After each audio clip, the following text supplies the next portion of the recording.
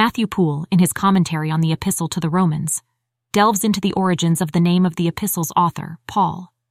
He presents three main hypotheses, each offering a different perspective on how Paul might have acquired his name.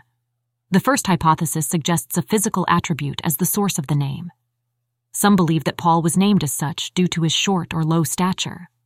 This notion implies that his name was a reflection of his physical appearance, a common practice in naming during ancient times. The second hypothesis ties the origin of Paul's name to a significant event in biblical history. According to this view, Paul's name emerged following the conversion of Sergius Paulus, a prominent figure mentioned in Acts 13. This theory is further supported by references from early Christian scholars like Hieronymus, also known as Jerome, particularly in his commentary on the Epistle to Philemon. The idea here is that Paul's name was a commemorative token, symbolizing a pivotal moment in his life and ministry. The third hypothesis, which Poole seems to lean towards, is rooted in the cultural and social practices of the time. It suggests that Paul had two names from the beginning, a common practice among Jews who were also Roman citizens. Acts 13:9 supports this view, indicating that Saul was also called Paul. This dual naming is paralleled in the case of John, also known as Mark, Acts 12:12-25. The argument here is that Paul, primarily recognized as the apostle to the Gentiles, gradually became known predominantly by his Roman name or surname, especially as his ministry predominantly involved these communities. In essence, Poole's exploration of the name Paul reflects a blend of cultural, historical, and scriptural nuances. Whether viewed as a marker of physical stature, a symbol of a transformative spiritual encounter, or a testament to the complex cultural identities of the time, the name carries deep significance within the context of Paul's life and the broader narrative of the early Christian church. Moreover, Poole's exposition on the Epistle to the Romans dives into the reasons behind its prominent placement in the New Testament, despite not being the earliest of Paul's writings. He acknowledges that earlier epistles, such as those to the Thessalonians and Corinthians, were penned before Romans. However, the preeminence of this epistle is attributed to a confluence of factors, each emphasizing its unique significance in the Christian canon. The first reason Poole provides relates to the status of Rome during that era. As the imperial city, Rome held a position of unparalleled influence and prestige. This cultural and political prominence likely contributed to the positioning of the Epistle to the Romans at the forefront of Paul's letters in the Bible. Beyond the socio-political rationale, Poole points to the intrinsic qualities of the text itself. The epistle is characterized by its length and depth, making it not just the longest of Paul's writings, but also one of the most comprehensive and theologically profound. Its detailed exposition of Christian doctrine and practice garnered the epithet, the marrow of divinity, implying that it encapsulates the very essence of Christian theological thought. Esteemed church fathers and theologians are cited to accentuate the epistle's esteemed status. Chrysostom's practice of having the epistle read to him twice a week signifies its continual relevance and richness. Melanchthon's reverence for Romans is evident in his description of it as the confession of the churches, and his dedication to lecturing on it repeatedly, affirming its foundational role in Protestant theology. Furthermore, Mr. Perkins's recommendation of Romans, alongside the Gospel of John, as starting points for engaging with the New Testament asserts its role as a key to understanding Christian teachings. In summary, Poole's commentary not only acknowledges the historical and ecclesiastical reasons for the positioning of Romans, but also highlights its theological profundity and its revered status among the foundational texts of Christian doctrine. Last but not least, Poole's exposition of the Epistle to the Romans presents it as a foundational text, primarily addressing the doctrine of a sinner's justification before God.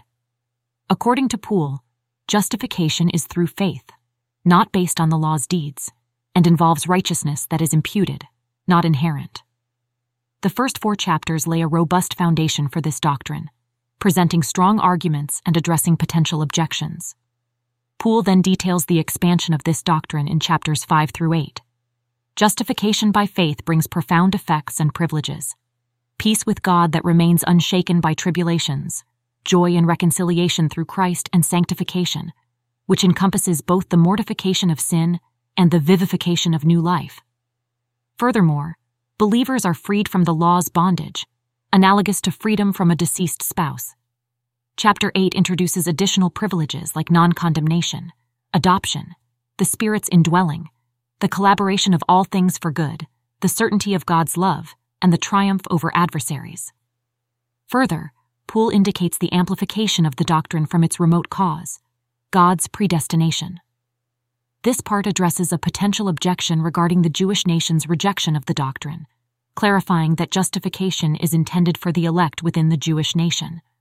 He articulates this in chapters 9 through 11, also predicting the future general conversion of the Jews.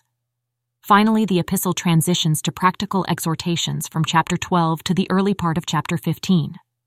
Here, comprehensive guidance is provided for Christian behavior in various spheres, within the church, in civil society, and in interpersonal relationships.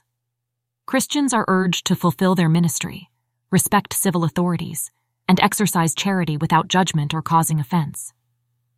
Interspersed within these practical instructions are numerous ethical and theological insights, enriching the believer's understanding and conduct. In conclusion, Poole's analysis of the Epistle to the Romans is a profound exploration into its origins, significance, and doctrinal depth. In dissecting the name Paul, Poole introduces three hypotheses. It may reflect Paul's physical stature, commemorate his transformative encounter with Sergius Paulus, or derive from the dual naming practice common among Jews with Roman citizenship. This examination illustrates the complex interplay of cultural, historical, and scriptural elements in understanding Paul's identity. Besides, Poole addresses the epistle's preeminent position in the New Testament. Despite other epistles preceding it chronologically, Romans is distinguished by Rome's cultural and political prominence during that era, and the epistle's own depth and comprehensive treatment of Christian doctrine, earning it the title, the Marrow of Divinity. Esteemed figures like Chrysostom, Melanchthon, and Perkins maintain its significance, reflecting its enduring impact and authority. Additionally, central to the commentary is the doctrine of justification by faith, a theme that Poole meticulously unpacks. He presents it as a divine act of imputing righteousness, independent of law-based deeds. The exposition is thorough, addressing both the profound implications of this doctrine for believers and potential objections. It points out key privileges such as peace with God, joy and reconciliation through Christ, and freedom from the law's constraints. Also, Poole digs into practical Christian living, grounding ethical and behavioral guidance in theological foundations. The latter chapters offer comprehensive advice for conduct within the church, society, and personal relationships, reiterating ministry, respect for authority, and the practice of charity. This blend of doctrinal exposition and practical application repeats the Epistle to the Romans as a pivotal text, offering profound theological insights and guiding believers in their faith journey.